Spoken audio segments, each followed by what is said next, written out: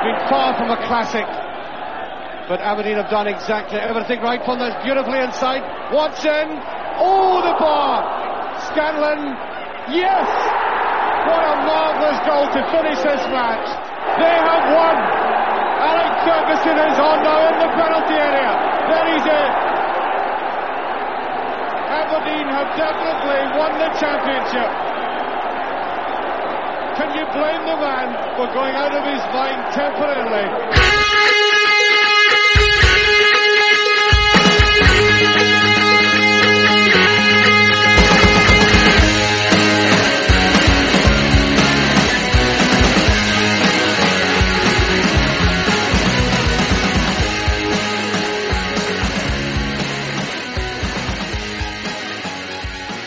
Hello there and welcome to the latest episode of the By the Minute AFC podcast. Delighted to have you back with us again. We have a packed show for you this evening.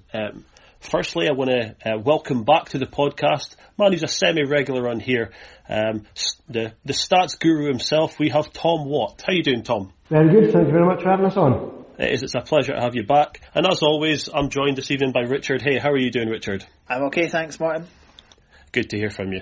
But we're going to start off now by talking about some of the club's transfer business. We've seen a few players come in over the window. The more recent ones we'll talk about here. We've seen Freddie Woodman come in on loan from Newcastle, a 20-year-old goalkeeper. And we've seen a 21-year-old Sam Cosgrove signed from Carlisle on a 2.5-year deal. Obviously, Freddie Woodman has just been signed on loan till the end of the season. He seems to be quite a talented young goalkeeper. He won the Golden Glove at the Under-20s World Cup. But we've obviously seen him play one game so far. What were your first impressions of him? Well, it's very hard to gain too much insight into how he'll do at Pittodrie based on the Hamilton game. He had one thing to do, a decent enough save with his feet when Hamilton broke through. Wasn't brilliant with the ball at his feet, but the pitch was in quite poor state on Saturday. And there were no major calamities as a result of his kicking, so certainly pass marks for Saturday. I think the question with Woodman obviously is what it says about Danny Rogers, and it's difficult really to answer that question without knowing a lot of the stuff that might have gone on behind the scenes with Danny Rogers. You know, has Danny Rogers already made it clear to Derek McGinn's that he's not going to sign on again next season? Because, you know, with the best will in the world, even if he did sign on, even if he did play every game in the next 2 months and played magnificently, he would still be behind Joe Lewis in the pecking order if he was to sign on again next year. And without knowing how he is in training every day. And I know there's a world of difference between how you perform in training and how you perform in first team matches, especially when you're a young player. But again, it's not something we're party to. It's not something we see. A lot of questioning about whether Derek McGuinness is using enough of our youth and this maybe being a situation. But on the other hand, don't we want the sort of best players in our first team? Is Derek McGuinness' job about the long-term future of the club and making sure that there's a pathway from the youth to the first team, or is it to win football matches?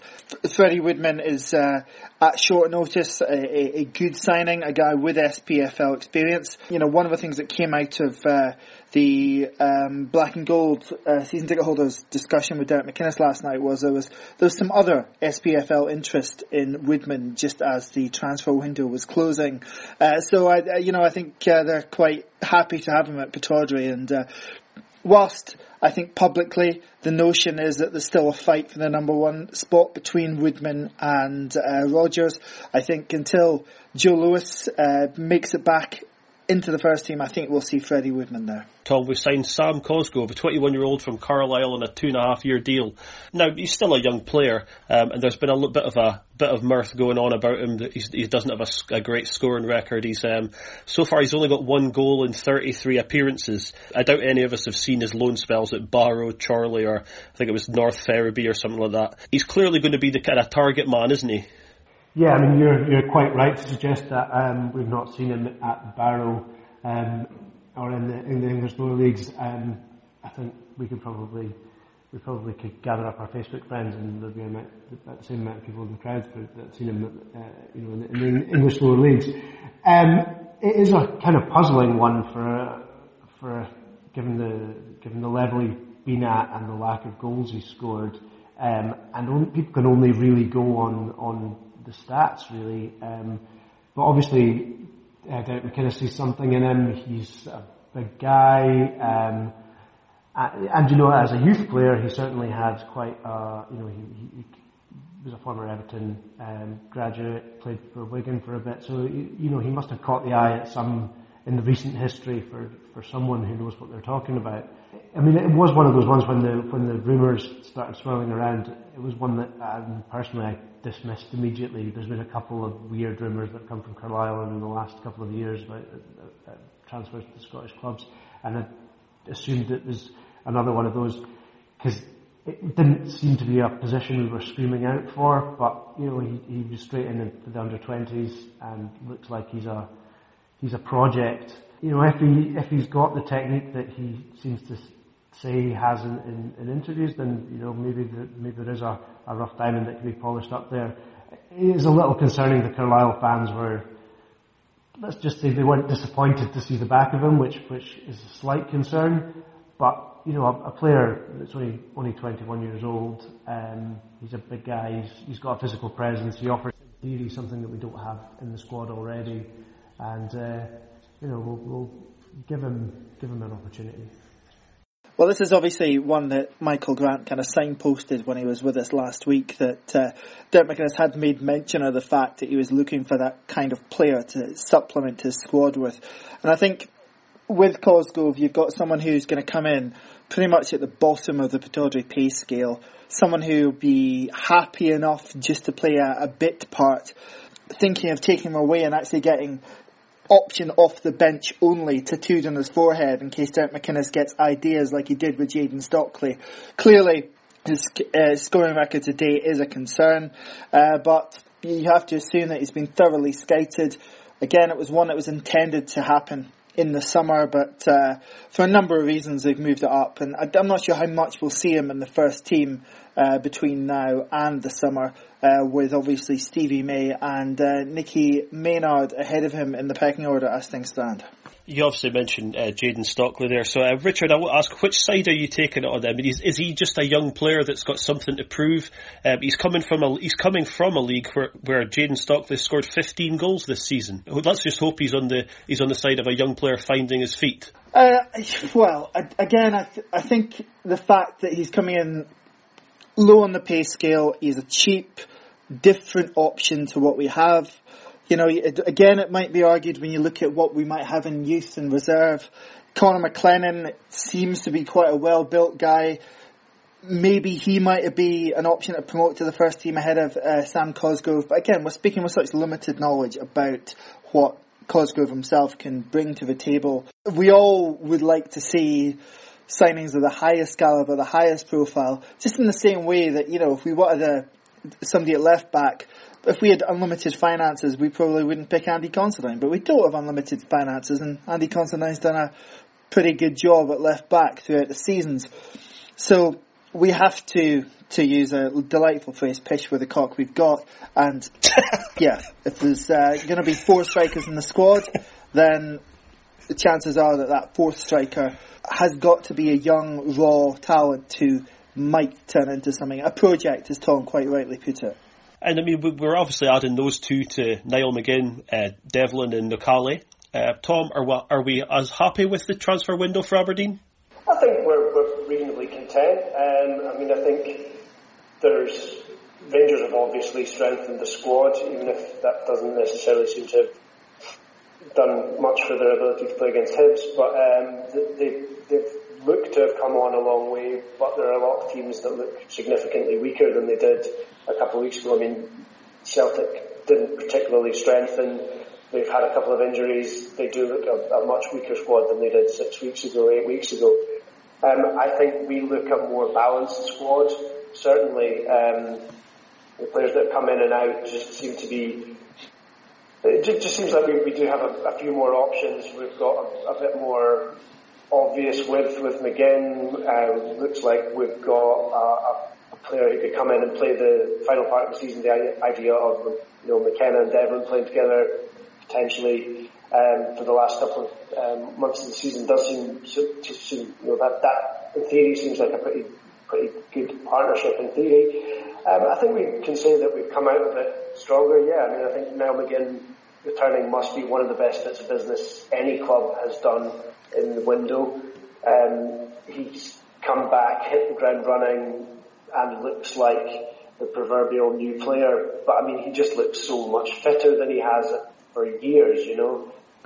The last 18 months, he barely had a break in football because of international matches and European Championships and obviously our qualifiers starting earlier. So I think just the fact that he was brought in alone makes it a very, very successful transfer window. Yeah, I think there's that, and I think the Kenny McLean deal as well. I think that's very much a win-win for us, really, that outcome. We get a guy who now has his future sorted. He doesn't have that hanging over him. As much as we've criticised him on here for not contributing enough direct goals or assists, especially when he's played at number 10 role, he would definitely have been a loss to the way the side's set up now.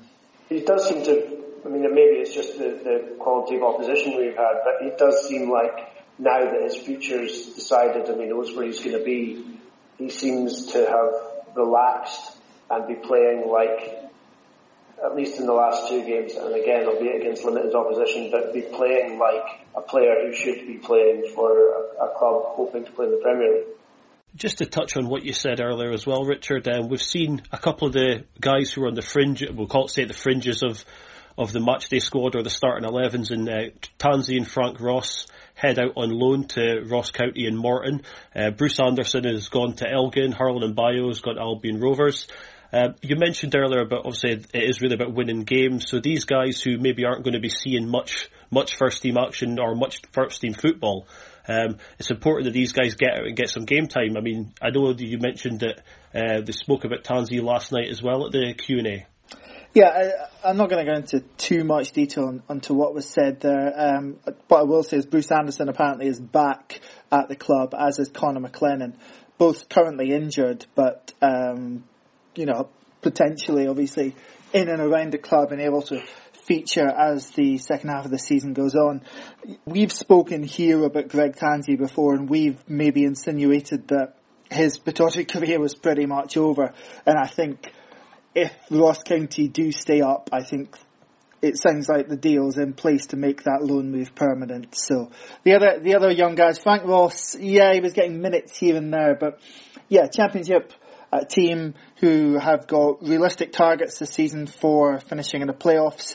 Could be a very good loan move for him. He needs game time. A lot of potential talent over the last few years seems to have been maybe wasted by not having right loan moves at the right time. I'm thinking of Cammy Smith being a pretty good example. And Frank Ross was another of those who this season has been on the bench most weeks but not really getting any game time. And you could say the same about Scott Wright. I'm actually quite surprised, especially given Niall McGinn came back, that Scott Wright hung around the squad. I mean, he didn't even make the 18 on Saturday, if I recall correctly. So that could be injury related. We don't know. But it's at a time of his career where he does, I think, need to be showing. Again, he needs to be showing it on the training field as well. But he needs to be getting game time and showing what he can do in competitive action, I think. Yeah, I mean, I'd echo that. I think given the rumoured interest from St Johnstone, which just seemed to be a perfect fit for him, they're crying out for wide players. He'd be playing at the level he'd be expected to be playing next season. We know from experience that there's a decent enough relationship there from the fact that Peter Pollock came back a significantly better player than he left. And just 4 or 5 months of first team football week in, week out would bring him on leaps and bounds.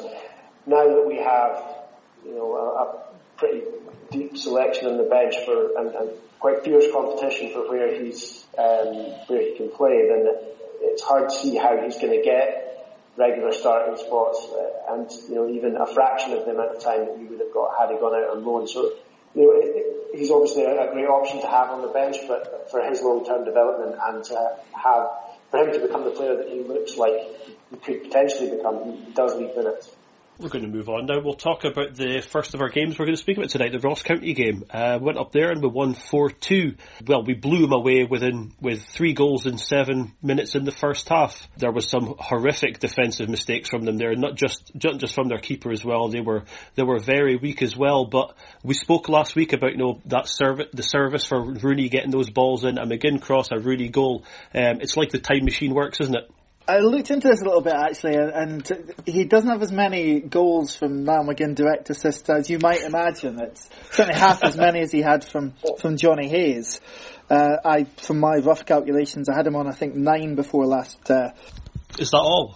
Well, yeah, 9 from what's he on now? 80 odd for the club. So it's a little bit surprising. I think Johnny Hayes was on like 20. That's that was quite exceptional. We had a couple of years of quite exceptional numbers from Johnny Hayes. I think you have to remind yourself just how much he gave to us, especially last season. I mean, it was a strange game. It was actually fairly even, I thought, until we got the first goal. And we had a little bit of luck there as well. The Kenny McLean shot takes a deflection. But we certainly didn't look back once we got the opener. And that third goal in particular was a really lovely bit of play. A great ball from Considine over the top. Now McGinn catches it, and just that pace on the ball into a really great area that is something we've been truly lacking this season. And you get those balls in the box, you'd not want barely anybody else in this league to be in there to finish it. I don't think it's any exaggeration to say if Hibs currently had Adam Rooney, they'd probably be miles ahead in second. Am I being greedy here, Tom? Is it greedy for me to say that we should have had more goals at half time? No, not at all. I mean, I think they completely deflated the moment that the moment we opened scoring. They looked like a side that were in very, very serious trouble. They couldn't put passes together. Their heads dropped, and they completely wilted. We had a couple of very good chances. Even when we went 4-0 up, there were a couple more chances again that we could have extended the lead and maybe clawed back some of the goal difference the Rangers currently have on us at the moment. So I don't think it's being at all greedy. I think we could have punished the side that were completely asleep and were there for the taking to really bulk up our goal difference. We switched off in the end, and as a result, a game that should have been at least a 4-0 didn't look half as comfortable as it should have been, and it was quite slack. Ultimately at the end, which is a little disappointing. But no, I certainly don't think it's greedy to suggest that we should have been a bit more ruthless. It's actually not so much that we lost those 2 goals. They were both really quite bad goals to lose as well. Both times, really, the central defender should be a lot stronger, is eased off the ball for the first header, and both times I think our reaction of both the keeper and or the other centre half isn't good enough. Rodgers comes out for the first one and then doesn't really do anything. He just stands there and watches. It's a nice finish from Schalke, absolutely, as it is for the second. But I would question whether Danny needs to go out for the second. He might have been better served letting Arneson see him wide and try and cover the shot from his line. But yeah, it's a little bit picky, but really these can be the sort of margins that decide second and third, or maybe even if things don't pan out as we hope for the rest of the second half, third and fourth, which could be the difference between European football and no European football. We obviously can't second guess what the manager thinks, Richard, but like you said, the sloppiness there from Rodgers for that goal, do you think that's maybe what made Derek McGuinness' decision for him in picking Freddie Woodman for the next game? I'd be surprised if that decision was made just on the back of one half of football or a couple of decisions, to be perfectly honest. We'll move on to the Hamilton game now as well, and as we mentioned earlier on and just there, Freddie Woodman started. I think it was a fairly dominant performance from Aberdeen, Tom, without us ever really getting out of second gear. Hamilton were missing so many players. We spoke about it last week where they've released or they've sold 6 players that were missing. That's not including injuries as well. And you got the feeling that they were the teams who came here for a point. Probably one of the style of performance that we've got used to against some of the lower teams, probably not so much against Hamilton actually in recent years, but it was very comfortable. we could have scored more without breaking too much sweat. And they were either made to look, or they were very, very poor. They look like a side that is lacking ideas, and they look like a side that could have done with a bit more, a bit bulking out in the transfer window. They looked like they were set up to come for a point, but they never really looked like getting it. I mean, I actually, one thing I will say for Woodman is I thought that while he didn't have a huge amount to do in saves or, didn't have too much difficulty posed directly by the Hamilton players, I thought there were a couple of times when they tried to physically intimidate him. They tried to stand on his feet at corners and at free kicks, and he dealt with that quite easily. Came through a crowd of players to take a couple of balls. I mean, and that's something from a fairly limited attacking threat that they had. But I think it's quite difficult to say very much about Hamilton at all. But we were pretty cohesive. Once we got ahead, it was just a matter of how many we were going to score. Could have scored more, and on to the next one.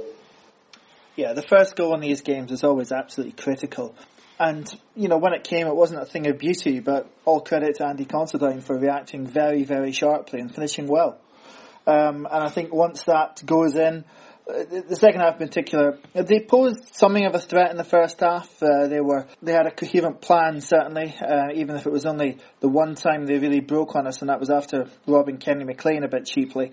But second half was pretty much total domination by Aberdeen without maybe creating that many clear-cut chances.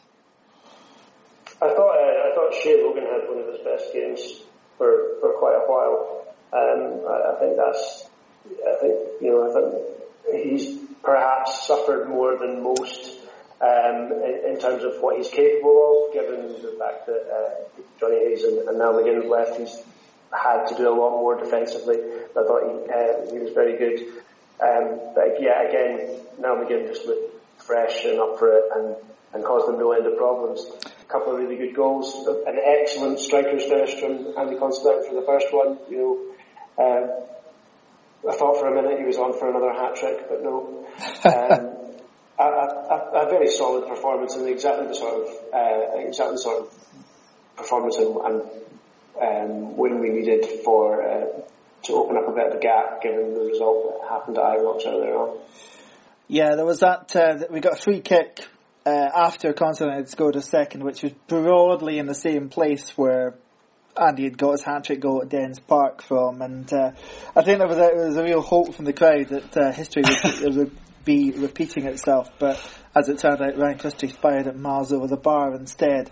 Shea Logan points an interesting one. Yes, he's as well as Adam Rooney, he's another one that's really benefiting from Niall McGinn coming back and just getting back into that old routine. I think Ryan Christie's benefited as well. It's taken some of the burden off his shoulders as being the main creative force. To bring up the point of Andy Considine, he got his 2 goals on Saturday, which is great. And yeah, there's no question that some games this season players have given him a tough match, a really tough night, and he's looked exposed at times. But the same's happened on the other flank with Shea Logan as well. Anyone who thinks that Graham Shinney is going to be moved over to left back and have a long run at left back instead of Andy Considine hasn't really been watching us very closely over the last couple of seasons. Additionally as well, not only has he missed Johnny Hayes in front of him, but because Mark Reynolds isn't really playing very often at centre-half, we've got a very, very slow pairing at centre-half, and I think that's really exposing more Andy Considine's lack of pace. His limitations are being more exposed because of the limitations elsewhere in the pitch now. And additionally, I think for both full-backs this year, you've got Ryan Jack's gone. The midfield pairing is different this year. I'm not quite sure we cracked it with regards to the sitting midfielder. I think at times they can both find themselves dragged just that bit too far forward. All the positions in the team, I think it's probably the full-backs that have suffered the most this season, to be honest, from the ins and outs over the past 9 months. I think that's something that the manager will probably try to identify in the summer as well. I think that you're quite right to say that I don't think Graham Shinney's got much chance of ever having kind of run at left back, Richard. One thing just to wrap that up there, I think it was another we mentioned earlier on, it was another star performance. The manager spoke post-match about Niall McGinn and said how he was, at the end of last season, he was a completely different player. He was tired, whereas now he's came back. He's clearly got a burst of energy. He looks motivated, which was a word he used. I thought was not perhaps strange, but surprising. And we really are seeing at the moment, we're seeing the best of Niall McGinn, and this is going to be, there's 12 matches to go. This is going to be really important. He's going to be, I think, probably our focal point moving on for the rest of this season, because he's the guy who can play every game. Ryan Christie can't, can he, Tom? Yeah, exactly. I mean, I think I've seen Niall McGinn smile on the pitch more in the last 3 weeks than in the last 6 years. He looks relaxed. He looks incredibly confident. He looks very happy where he is and where he's playing. He looks delighted to be back. And we've really seen what we've been missing. And, not just necessarily for the last 6 months. He's been a great player for a number of years, and especially his delivery and his dead balls, and occasionally a moment of brilliance. But I think we've seen someone who has had a chance to recharge his batteries inadvertently. It didn't work out the way he wanted in Korea. It meant he didn't get an awful lot of playing time, but he has come back without having put his body through an awful lot of wear and tear. And he's probably had the longest spell without sustained amounts of football since, he was in his very early 20s, and certainly since he arrived at Aberdeen.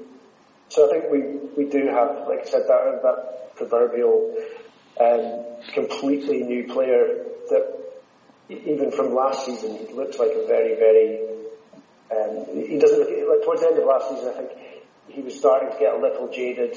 There were a couple of games when he was rested, when even in games when we might have looked to a player who can change games like he could, and decided not to use him. But he just looks, he's looking for the ball, he's running at people, he's taking pot shots from all angles, and some of them are going in. He's trying things that other players don't, and he's made a really positive impact on 3 or 4 players, as we've touched on already. So it's not just what he's done individually that gets you off your seat, but the impact he's had on some of the players around about him has been really, really palpable. So, a huge player and a huge player for running. I think he's someone who maybe through various points in his Aberdeen career, apart from that first season when he scored obviously 20 playing up front, that he has been overshadowed on occasion, whether it's been because Adam Rooney's been scoring the goals or because Johnny Hayes has been getting the headlines on the other wing. But he's been a tremendous player for Aberdeen, and getting him back was such a great piece of business. Again, not just because it added to what we can do, but because his other potential destinations were Hibs and Hearts. And that was something that Derek McInnes reiterated last night, that they pushed the boat out, those two teams, to try and get him to sit on Edinburgh on his return from Korea. But it's a really good bit of business to get him back, and I've been surprised actually by how well he's just fitted back in, and how much of a joy that he's bringing to the team at the moment, to be honest. I think it's really interesting in a lot of ways. A lot of people have highlighted, ourselves, Stephen Thompson highlighted the BBC website, that is one of the deals of the transfer window. He's got the most assists in the history of the short history of the Scottish Premiership, and in several of the last seasons has had 10 goals and 10 assists in all competitions. Like he just what he adds to the team going forward, and would potentially add to any other team, is huge. And I think even though people have gone, yeah, great bit of business, it's a pretty epic bit of business. You would have improved any side, and I include the ones that are in position above us. I think we can all agree that we're all delighted to have him back, and long may his form continue for Aberdeen Football Club. We are going to talk now about them. Earlier on this week, or late last week, the club released a survey for the fans, asking various questions, looking for various opinions, some about the new stadium, some about some other things as well. I just want to have a few questions on this for you guys. Some of the questions were, for example, about attending the new stadium, things like would you be inviting new fans, things you would want to see, and there was the options were left open for that. Things you would like to see to happen at games, whether it be, and you've got all the kind of different things you could come up with. Safe standing is obviously one that's going to be a big thing, Tom. And then they also discussed a membership scheme as well, which is something I think we've seen at some other clubs, where you could financially contribute. I think the phrase they used would be contribute financially and influence key decisions within the club. This is obviously something the club aren't taking lightly. They're looking. Some would probably say the membership scheme is they're looking for some sort of investment, but they're really looking to try and get this new stadium right, aren't they? Yeah, and credit to them for at least opening up and having a line of dialogue with the fans. I think there's always going to be cynical people who suggest that you're pumping, you pay your money at the door, you pay your money for your merch. Why should you pay more for influencing decisions in inverted commas? But I think the fact that they've tried to be inclusive, they've tried to ask people what they want, so there's at least some consideration being given to the idea of a safe standing section. Say that very, very carefully. But I think it's very positive that so quickly after the news on the stadium a couple of weeks ago, they've moved to say, right, okay, we've got over that hurdle. Let's listen to what you've got to say about it. Let's listen to what you want from this.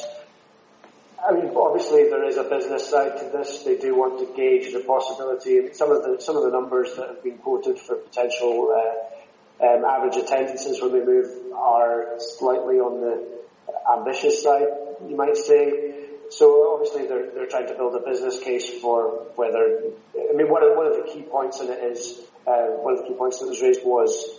Sometimes when teams move, their attendances go up, and then obviously that happened with Sunderland being a really good example. When they were at the Stadium of Light, the stadiums jumped up. Seems like a very long time ago now for Sunderland fans.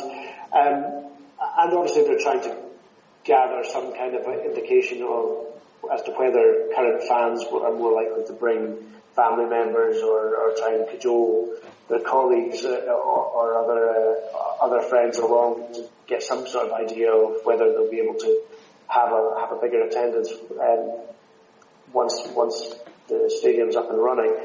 But I think it's very positive that at least they are listening. I mean,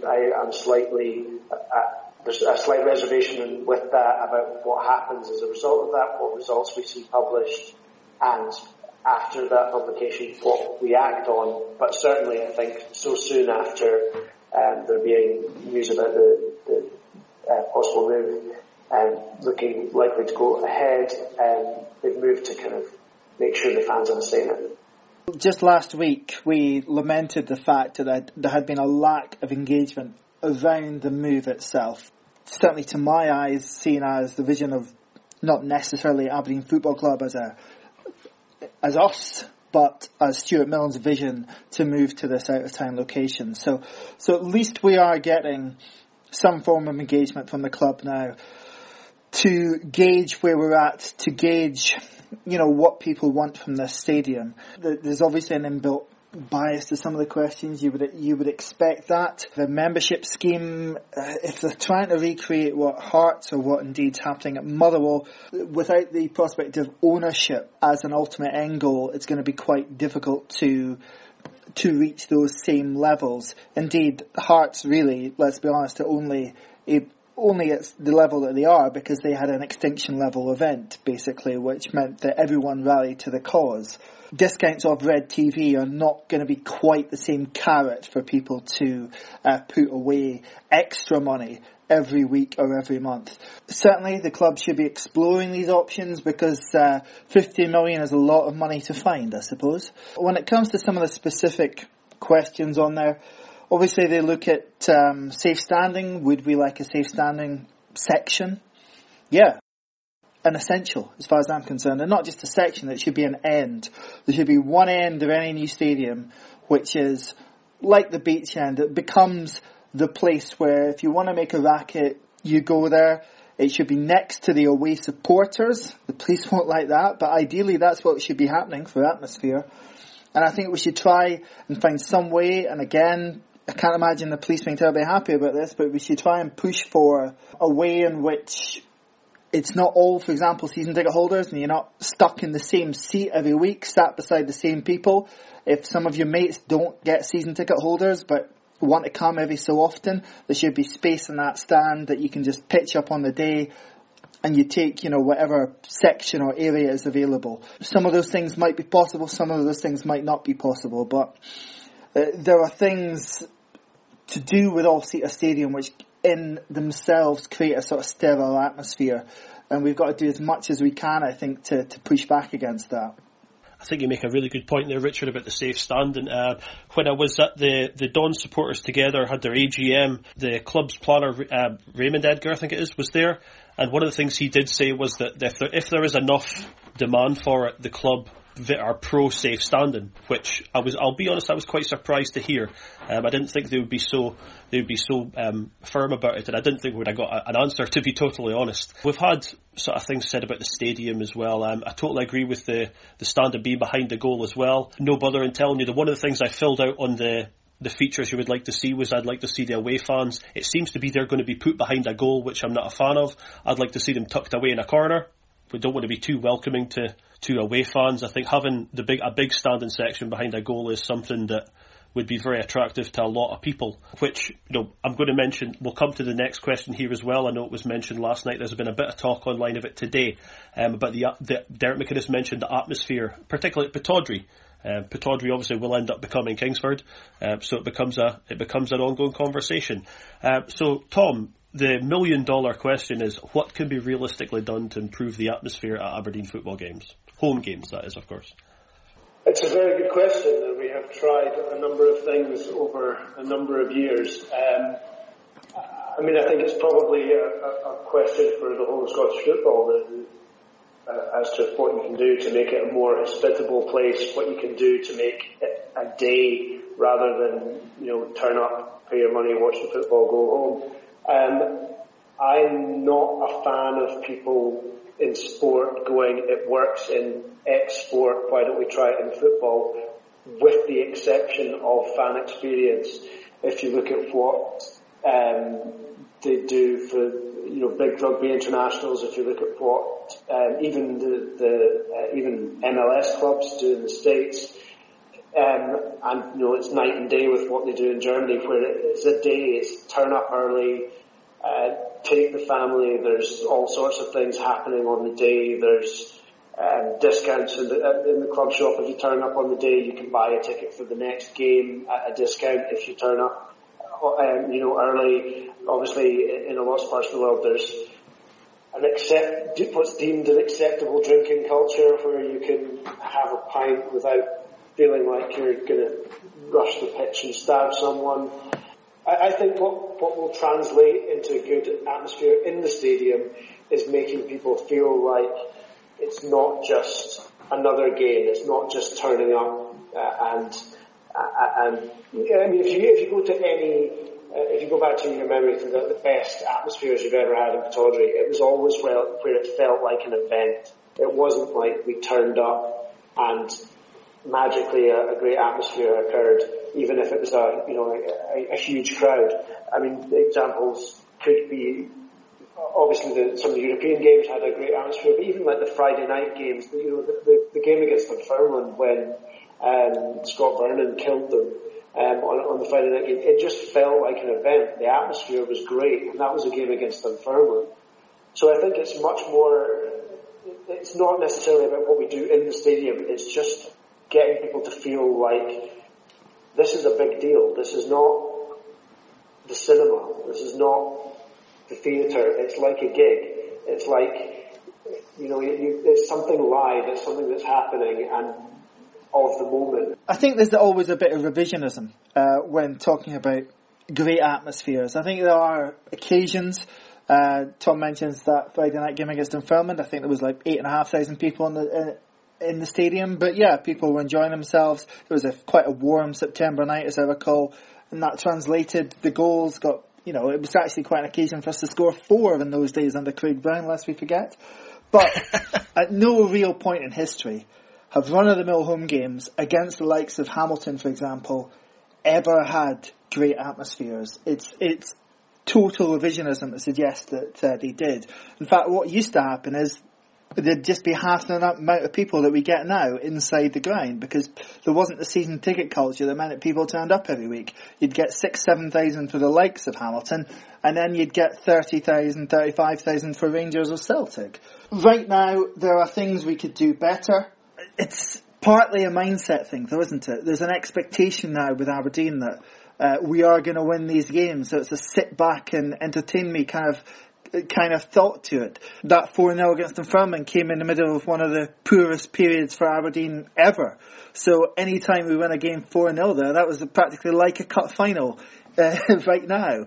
Big games get big atmospheres, fail to perform in big games though, and it doesn't necessarily follow that big crowds get you big atmospheres. And I think that's, McInnes again last night referenced the Kilmarnock half-time reaction, which obviously we discussed last week. As I said last week, I don't think he would have been giving gentle words of encouragement to his own players at half-time.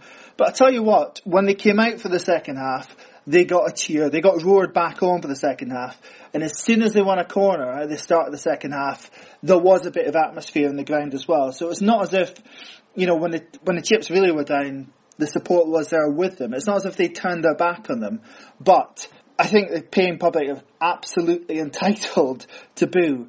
And as much as I say that throughout history that we wouldn't have got a great atmosphere against a Hamilton, equally, put in a performance like we did for the first half against Kilmarnock at any point over the past 30 years, and whatever the team's done recently, they would have been getting booed off at half-time as well. I think that's very fair. I mean, you mentioned that they've tried lots of things as well. With the tried Flag Day this season, it didn't really catch on. The idea of having, making it an event is probably the thing that's going to be the biggest thing going forward, especially for Kingsford. Personally, I will say that I don't think it'll ever happen in my lifetime where they'll be serving alcohol inside grounds. In Scotland, I just can't see it happening. I don't think that's a thing. I think safe standing would probably be the best way to go. But it certainly is. There is some things that could be done, and it's good that the club are actually listening, because there is a worry, and when we mentioned it last week, it felt there was a lack of engagement. So it certainly is something going forward. And obviously, we talk about the atmosphere. We have a Scottish Cup game coming up on Sunday, but we were inviting back an old friend to Pittodrie, where we play the lower league strugglers, Dundee United. Now, we've not seen this lot in a while, have we, Richard? They're struggling. They're second in their league. They're 14 points off St Mirren. It'll be good to have them back as for once, won't it? You're really looking forward to it. You've been gagging for this game since the draw, haven't you? I was gagging for them to get them away. I mean, coming up here, I don't particularly. I'm not that enamoured with it. But yeah, if it was away, I'd be all over it. No, it's a half decent draw. It's a shame it's on TV. Obviously, 4:30 on Sunday is not a fantastic kick-off time either. It'll be a different challenge. I mean, St Mirren came up here and attacked, which obviously suited us. I'm not quite sure Dundee United will have quite the same joie de vivre and really try and go for it, which is probably going to make a less entertaining spectacle, in all honesty. You have to seek out Championship highlights these days if you want to watch it. So I don't see too much of Dundee United. I know, however, that obviously they've lost both Fraser and Fivey to injuries over the past few weeks, and that's been a big bump in their road towards the playoffs, you'd have to assume now. It's a game we should be winning. It's a game we should be winning fairly comfortably as well.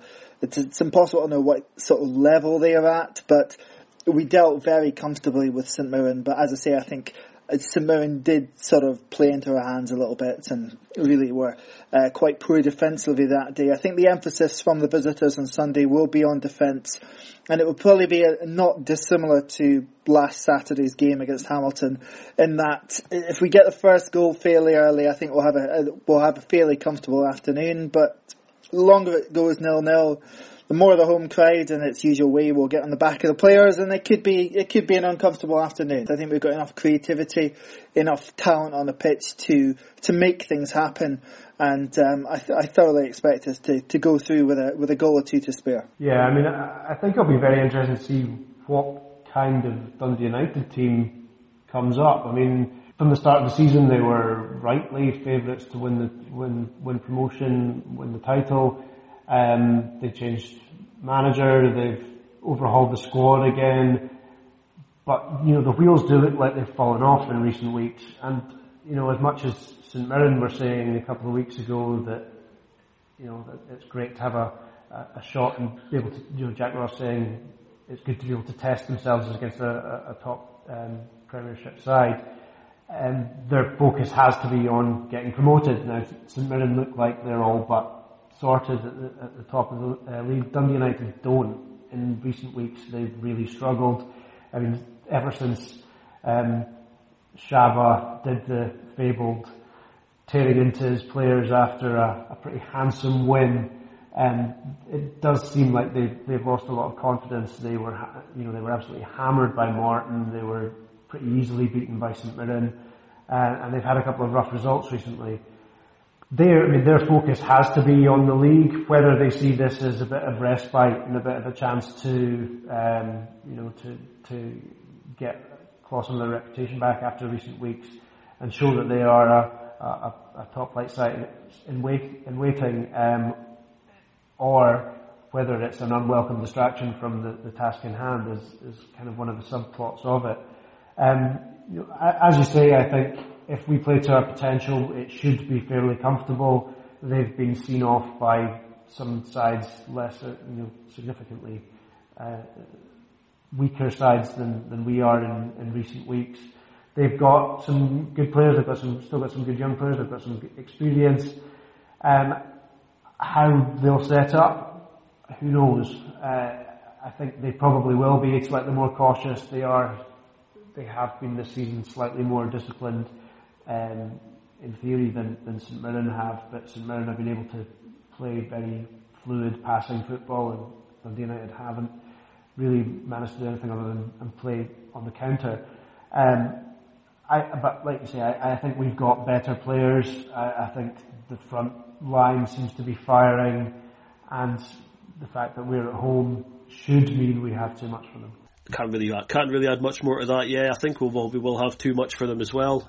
It'll be nice to see them once this season. That's probably enough for us all. We'll have a minute by minute for you on Sunday. I'm sure if we go through, which I'm positive we will, we'll also have the draw for you as well. Thom Watt, I just want to say thanks again for coming on. It's been too long. Hopefully we'll have you on a lot sooner next time. Thank you very much for having me again. Thanks always, Richard, for joining me as well. Cheers, man. Been a pleasure, guys. We'll hear from you next week. Come on, you Reds.